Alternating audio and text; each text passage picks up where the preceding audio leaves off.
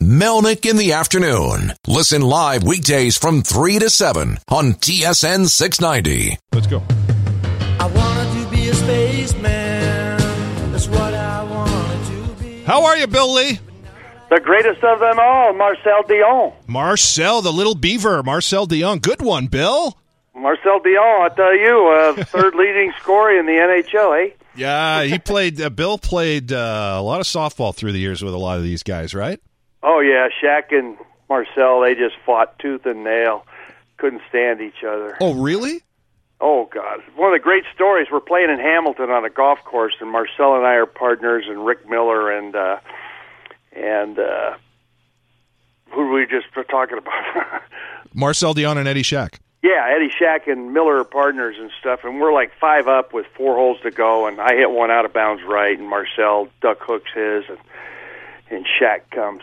We're going to get you. We're going to get you. You guys are going to choke. You're going to choke. And Marcel says, I should not even be talking to you, Eddie. I'm the third leading scorer in the NHL. And Shaq goes, yeah, one of them was a game winner. Oh, yeah, cuts like a knife. Marcel Dion. Cuts like a knife, Shaq. He was amazing. One of the greatest players ever who never won a Stanley Cup, of course, through no fault of his own. Yeah, I'll tell you, he was like Tiger Way, or what's the guy that used to skate around and put the Tiger Williams. Yeah, that's the one. Tiger Williams. Yeah. So, who is the best small player in baseball you ever saw? Oh hell, Pedroia. Dustin Pedroia. Yeah, that's the a good best one. I've ever seen. Bobby Dorr, I guess he was diminutive too back in his day, but there were a lot more smaller ones. What was it? The Osage, the tear of the Osage Indian, or whatever his name. He was played for the Gas House Gang of back in the old St. Louis days. Oh, Frankie Frisch? No, Frisch was he was the Fordham Flash. This was the Wild Horse of the Osage. You guys got to look that up. He All was right, the Gas House Gang, the St. Louis team of the 30s, right? Yeah, the St. Louis team of the 30s. They say he was just a tear, and he was pretty diminutive. And there were a lot of guys that were short that could flat out run. I mean, what's his face? Number 37, Casey Stengel. Casey was small? From first on a ball in the World Series, and they said he ran like a tear. And there's a bunch of guys that... I didn't realize Casey Stengel was a little guy. Yeah, he was a little guy. Huh. He was a pain in the ass little guy. Billy Martin, little guy. Yeah, World Series hero. World Series hero, Billy Martin. Yeah, no question about it. So even as a Yankee fan, Mitch Gallo, you must admire Dustin Pedroia for obvious reasons. Oh, I love Dustin Pedroia. One of my favorite players in the game. And, not just because he's small, but because he plays that all-out, win-at-all-costs type of baseball. The other guy right now is Jose Altuve. He plays for the Astros. Some are talking that he could win an MVP at some point. He's only 25 years old, but he's like 5'5", 165 pounds. Wow, that's diminutive, too. I remember, as you do, Freddie Patek. Oh, yeah, Freddie, 3 home runs against us, 1 game, almost hit a 4th off the wall, almost hit 4 consecutive home runs in a ball game at Fenway Park. Freddie Patek was 5'4", shortstop who started his career with the Pittsburgh Pirates, and we're getting some reaction to this as well. The best little man of them all, Joe Morgan. Joe Morgan, yeah, he was had that little flexy elbow and stuff like that. He was powerfully built, the toy cannon, Jimmy Wynn. Jimmy Wynn, yeah, that's a good one. Yeah, the toy cannon, for short black guys that could flat out play. Walton No Neck Williams. You guys never saw him. Yes, I did. These guys didn't, but I definitely did. I always wondered about the nickname, and then I remember getting a baseball card and going, oh, now I know why his nickname is No Neck. The best little guy power hitter, Timmy Raines. Yeah? He's probably he's about 5'8". He's more Pete Rose's stature. People don't realize Pete was pretty chiseled and built for a shorter guy, but tough as nails. Little guys have to play harder because they just are more intense. I think they just show more enthusiasm. And, well, they have to battle. Burrs. They're like what? Little burrs under your saddle. A little burr, like just something that just it's there. It annoys you. you can play through it, but you really wish they weren't there. Kirby Puckett, another one. Yeah, Kirby Puckett, that's right. Two little piston legs like turkey legs running around and stuff and climbing the wall. Yeah, I tell you, that's a great game, baseball, because you don't have to be a brute, you don't have to be a big lineman and stuff like that, or in basketball you have to be pretty big. There's a few short guys that could play in basketball, though, too. Yeah. Was it short day week because of Randy Newman? It's actually, I don't know how we got Ray Ferraro. Ray Ferraro was drafted on this very day in 1982, and he ended up scoring 408 goals in his NHL career after being told he was too small, and he wasn't drafted until the, fifth round of the 82 draft. Wow. So that's what. Did you get the Gas House Gang up there? Okay. Yep. So Frankie Fritsch, manager, you mentioned it, Mitch. Joe Medwick. Yeah, Ducky Medwick. Joey Medwick. That wasn't him, though. Ripper Collins. Nope. Bill Delancey. Nope. Pepper Martin. Yeah, that's him, Pepper Martin. Do you have his Wild height? Horse of the Osage. That's right. Pepper Martin was his name. Probably French, Martin. like Billy Martin. He became Billy Martin when he managed the 82 All-Star game here in Montreal. Monsieur Martin. Monsieur Martin, I tell you. So, Bill, I know with me? you drop a lot of hockey references, and you told us yesterday you're a basketball guy. What is your favorite sport outside of baseball? Seriously. Oh, wow. Hockey. But I like hockey players. I mean, I think it's amazing. You play with broken bones. You play in all sorts of pain. You play without teeth. I mean, they're just like an accoutrement, as they say in French. They just kind of come with the thing. You don't really need them. I think of all the most honest pro ball players are hockey players by far. There you go. Spoken like a true Californian. Well, I know, and there's a guy I used to like the Canadians. It's funny. I was out there, and I saw these guys, the Habitants and stuff, and they played. And I'm talking, both Richards and everybody, the Jean-Guy Talbot, and back in the old days. Yeah, well, there's another one actually, Pocket Rocket, Henri Richard. Henri Richard, yeah, he played second base for me in softball in Halifax during a hurricane. I think that was pretty good. Roy in Bangkok, listening in Bangkok, Bill. How about that? How about Ron Say, the Penguin? Oh, the little Penguin, yeah. He had a funky body. Hit a home run off me in college. Washington State kid. Ran like his legs didn't move. They just kind of stretched out. He had no knees. It's true. How did he play third base all those years? I don't know. Their legs were far apart or something, and he could get down. Do you remember every guy who hit a home run off you? Yeah, I probably do.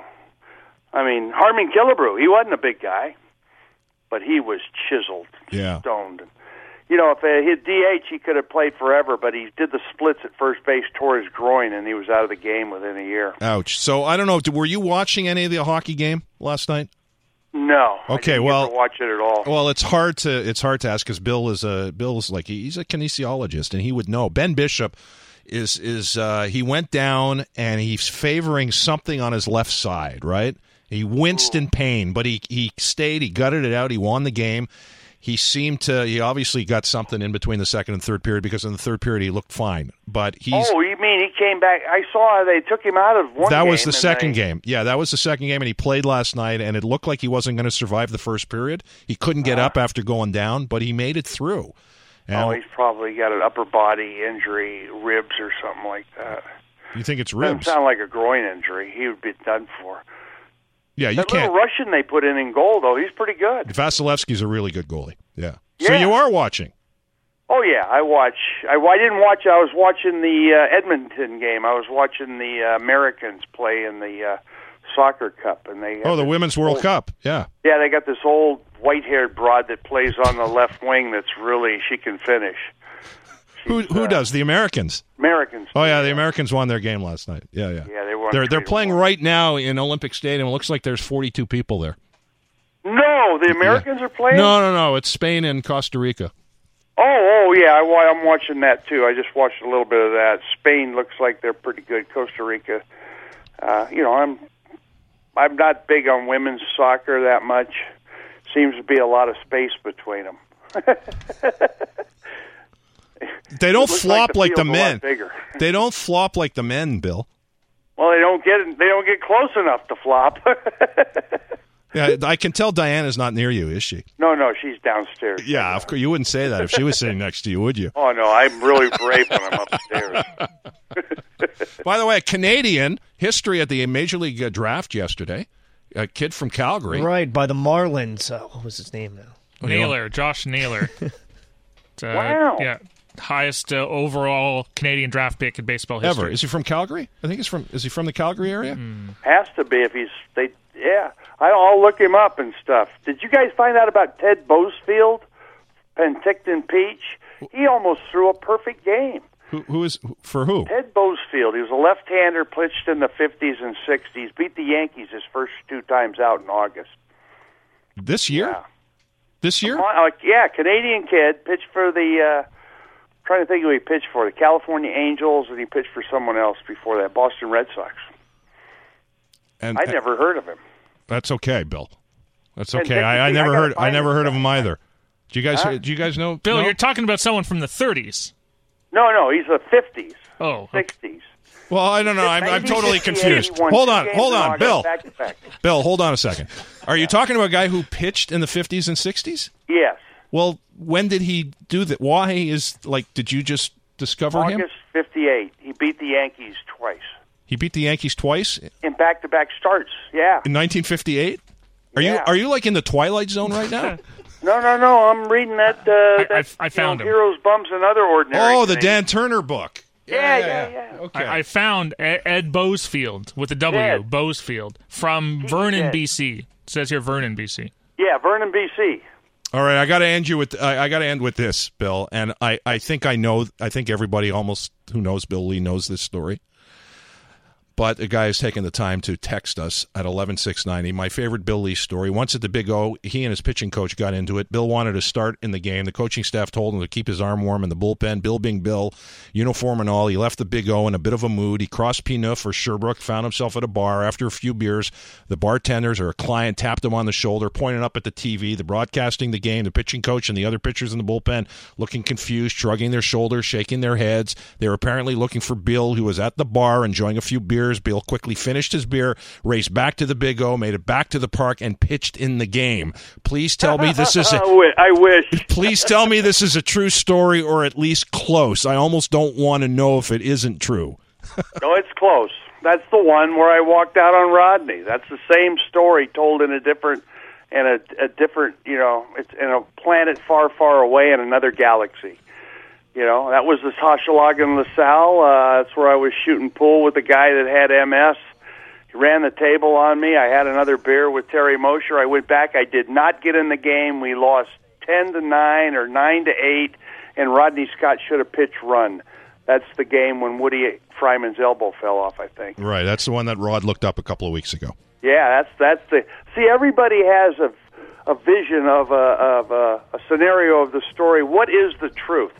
What is the real truth? That's why I'm reading Into the Wild, the story of the kid Chris who went up there and tried to survive in the wilderness, and Krakauer made the movie. Yeah, Sean Penn directed. Sean Penn, it's a great movie. It's a great cast too. Yeah, that was terrific. Amazing story. Mm-hmm. All right, story. I'm rereading it. I'm rereading it from the sister's perspective because the parents were made out to be really nice people, and I found out they were the people that drove the kid insane. And it's you find out when you read the other side of the story, you get the truth. What is the truth? The truth is relative a lot of times. Depends on which side of the bridge you're on. But when it comes to number 37 for the Montreal Expos, the only one who knows the truth, the whole truth, and nothing but the truth is Bill. Talk to you tomorrow. Thank you, guys. Bye-bye.